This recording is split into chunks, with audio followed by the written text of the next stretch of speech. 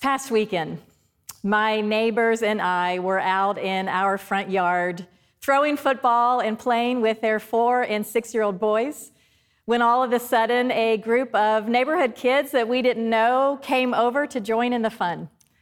It's a new situation that has developed since our glorious snow day a month ago, when neighborhood kids ages 4 to 9, mostly boys who never had all interacted with one another, are now seeking each other out to play with each other since that Sunday afternoon when they played in the snow together all afternoon. It's been a new adventure for my 4- and 6-year-old neighbor friends, a new adventure out in the world, being exposed to new influencers. As we stood there, a group of us adults standing there talking side by side, we were watching the kids play on the yard when all of a sudden a rugby scrum ensued with just this mangled up pile of boys all searching for the ball. When all of a sudden, the biggest and oldest kid, he stood to his feet, he clenched his fist and fiercely declared, "I'll do it," to all the other kids on the yard. And a parent standing next to me remarked how quickly your teaching can unravel with the influence of just one kid who solves problems with his fist. She went on to say, "You hope that what you are instilling will stand true. But the fear is that we are not there yet, that everything we've worked so hard to teach can be diminished, and we wonder how to best boundary and protect this vulnerable little community that is so very green with all of life."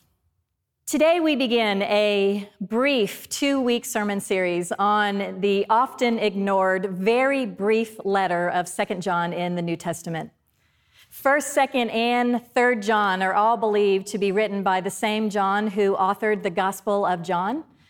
In 2nd John, he writes to the elect lady and her children, which is widely believed to be a particular congregation.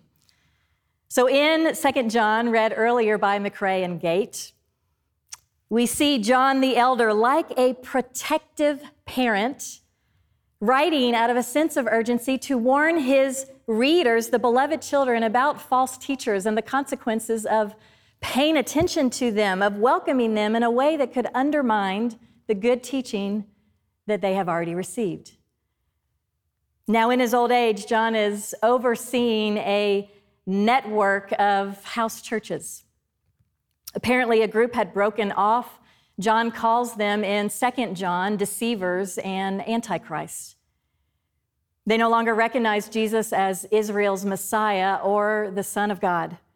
And some are stirring up hostility among those who are still following the way of Jesus and staying faithful. They are probably wanting to receive support and validation, and they are not to offer any. John will teach us to hold fast to 2 inseparables, truth and love. Each of John's letters are notable for bringing the concepts of truth and love into a single notion. We can't divorce the ideas of truth and love. So truth and love will each be a part of our 2-week teaching. However, today, let's focus our attention on truth. John greets the community by saying he loves them in the truth. Truth is the foundation of our love together. A beautiful and important reality about Christian community is that we love each other not because we are compatible and not because we are particularly drawn to one another, but because we share truth. I am aware in a church like Covenant, with all of the diversity that we enjoy and have, that we probably have a lot of different thoughts about the notion of truth. Friends, it is good for us to move toward this today and for us to reflect and to wrestle and to think theologically together. Let's sit with the idea of truth for a moment. Many of you are aware that on the main campus of UT, at the center of campus, at the tower, you will find an inscription that reads, "You shall know the truth, and the truth shall make you free." We like the words, they're familiar to us, but what do they really mean? There are many ways we engage the noble work of truth. The business of truth has often been the work of education. We value the hard work of speaking truth, even when we disagree with others, the idea of speaking the truth in love. A writer with integrity is committed to providing factual and truthful statements with everything that is released. The wise understand that truth is best experienced in community. Denominations and religious groups search for truth. There is academic truth, there is scientific truth.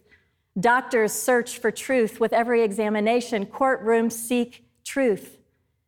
There is the truth between friends and spouses. My sister searches for truth as a claims adjuster, as she examines potentially fraudulent insurance claims. For some, truth is relative and can be molded to fit any situation.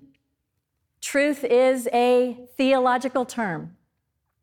Truth is what we see when we see God. Not only does Jesus testify to the true things that he has seen and learned from the Father, but he himself is the truth. We care about the truth. The challenging twist for us now is that we live now in a post-truth world. Post-truth. It was the word of the year in late 2016, identified by Oxford Dictionary editors. The concept had been around for nearly a decade, but in 2016, they saw a significant uptick in the frequency of its use, declaring it to be the word of the year.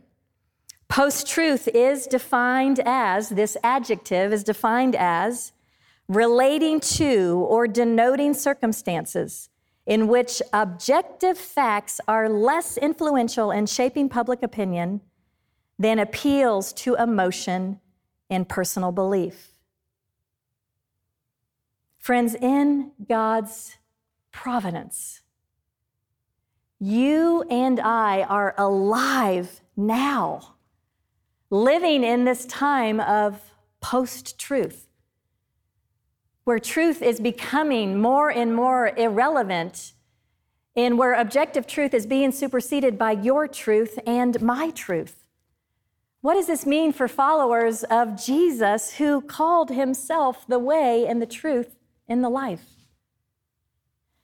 What does this mean for followers of Jesus who called himself the way and the truth and the life? This is an uncomfortable space that we find ourselves in as we wonder how truth can come alongside a post-truth society. Friends, we get to figure out together, how can we hold fast to the truth in a way that does not sacrifice love? What John the Elder points to in verse 7 is that the truth we bear witness to is a person, a truth that can be known, a truth that we can be in relationship with, a truth that we walk in and walk with, who, as we learn from John's gospel, is the Word that became flesh. Or as Eugene Peterson translates in the Contemporary Message of the Bible, the Word became flesh and moved into the neighborhood. The divine leaves the divine world, comes to the human world, lives among humans in human form while retaining divine status. That's what the doctrine of the incarnation is all about. The incarnation literally means enfleshment. Friends, this now defines our mission.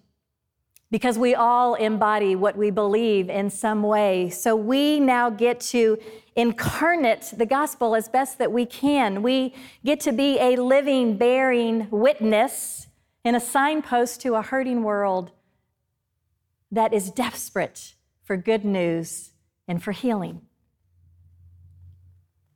The Elder John points us to a different kind of truth, because truth is ultimately not something that we just give mental assent to. The central truth of the gospel is not a proposition or an idea. It's not a perspective. It is not relative truth. The latest theories will not set us free. It's not the individualism of my truth or your truth. The central truth is a person named Jesus. In knowing this truth, this one will make all the difference in our lives. In all of this, as we sit with the relationship of truth and love, I am reminded of my friend who I will call Chris. I met Chris when I was working at a church in Los Angeles. Our journey began together because she showed up to the office one day just looking for someone to talk to and to pray with. Chris worked in a morally bankrupt part of the entertainment industry. I learned that she had experienced a lot of pain in so many areas, beginning with her family of origin.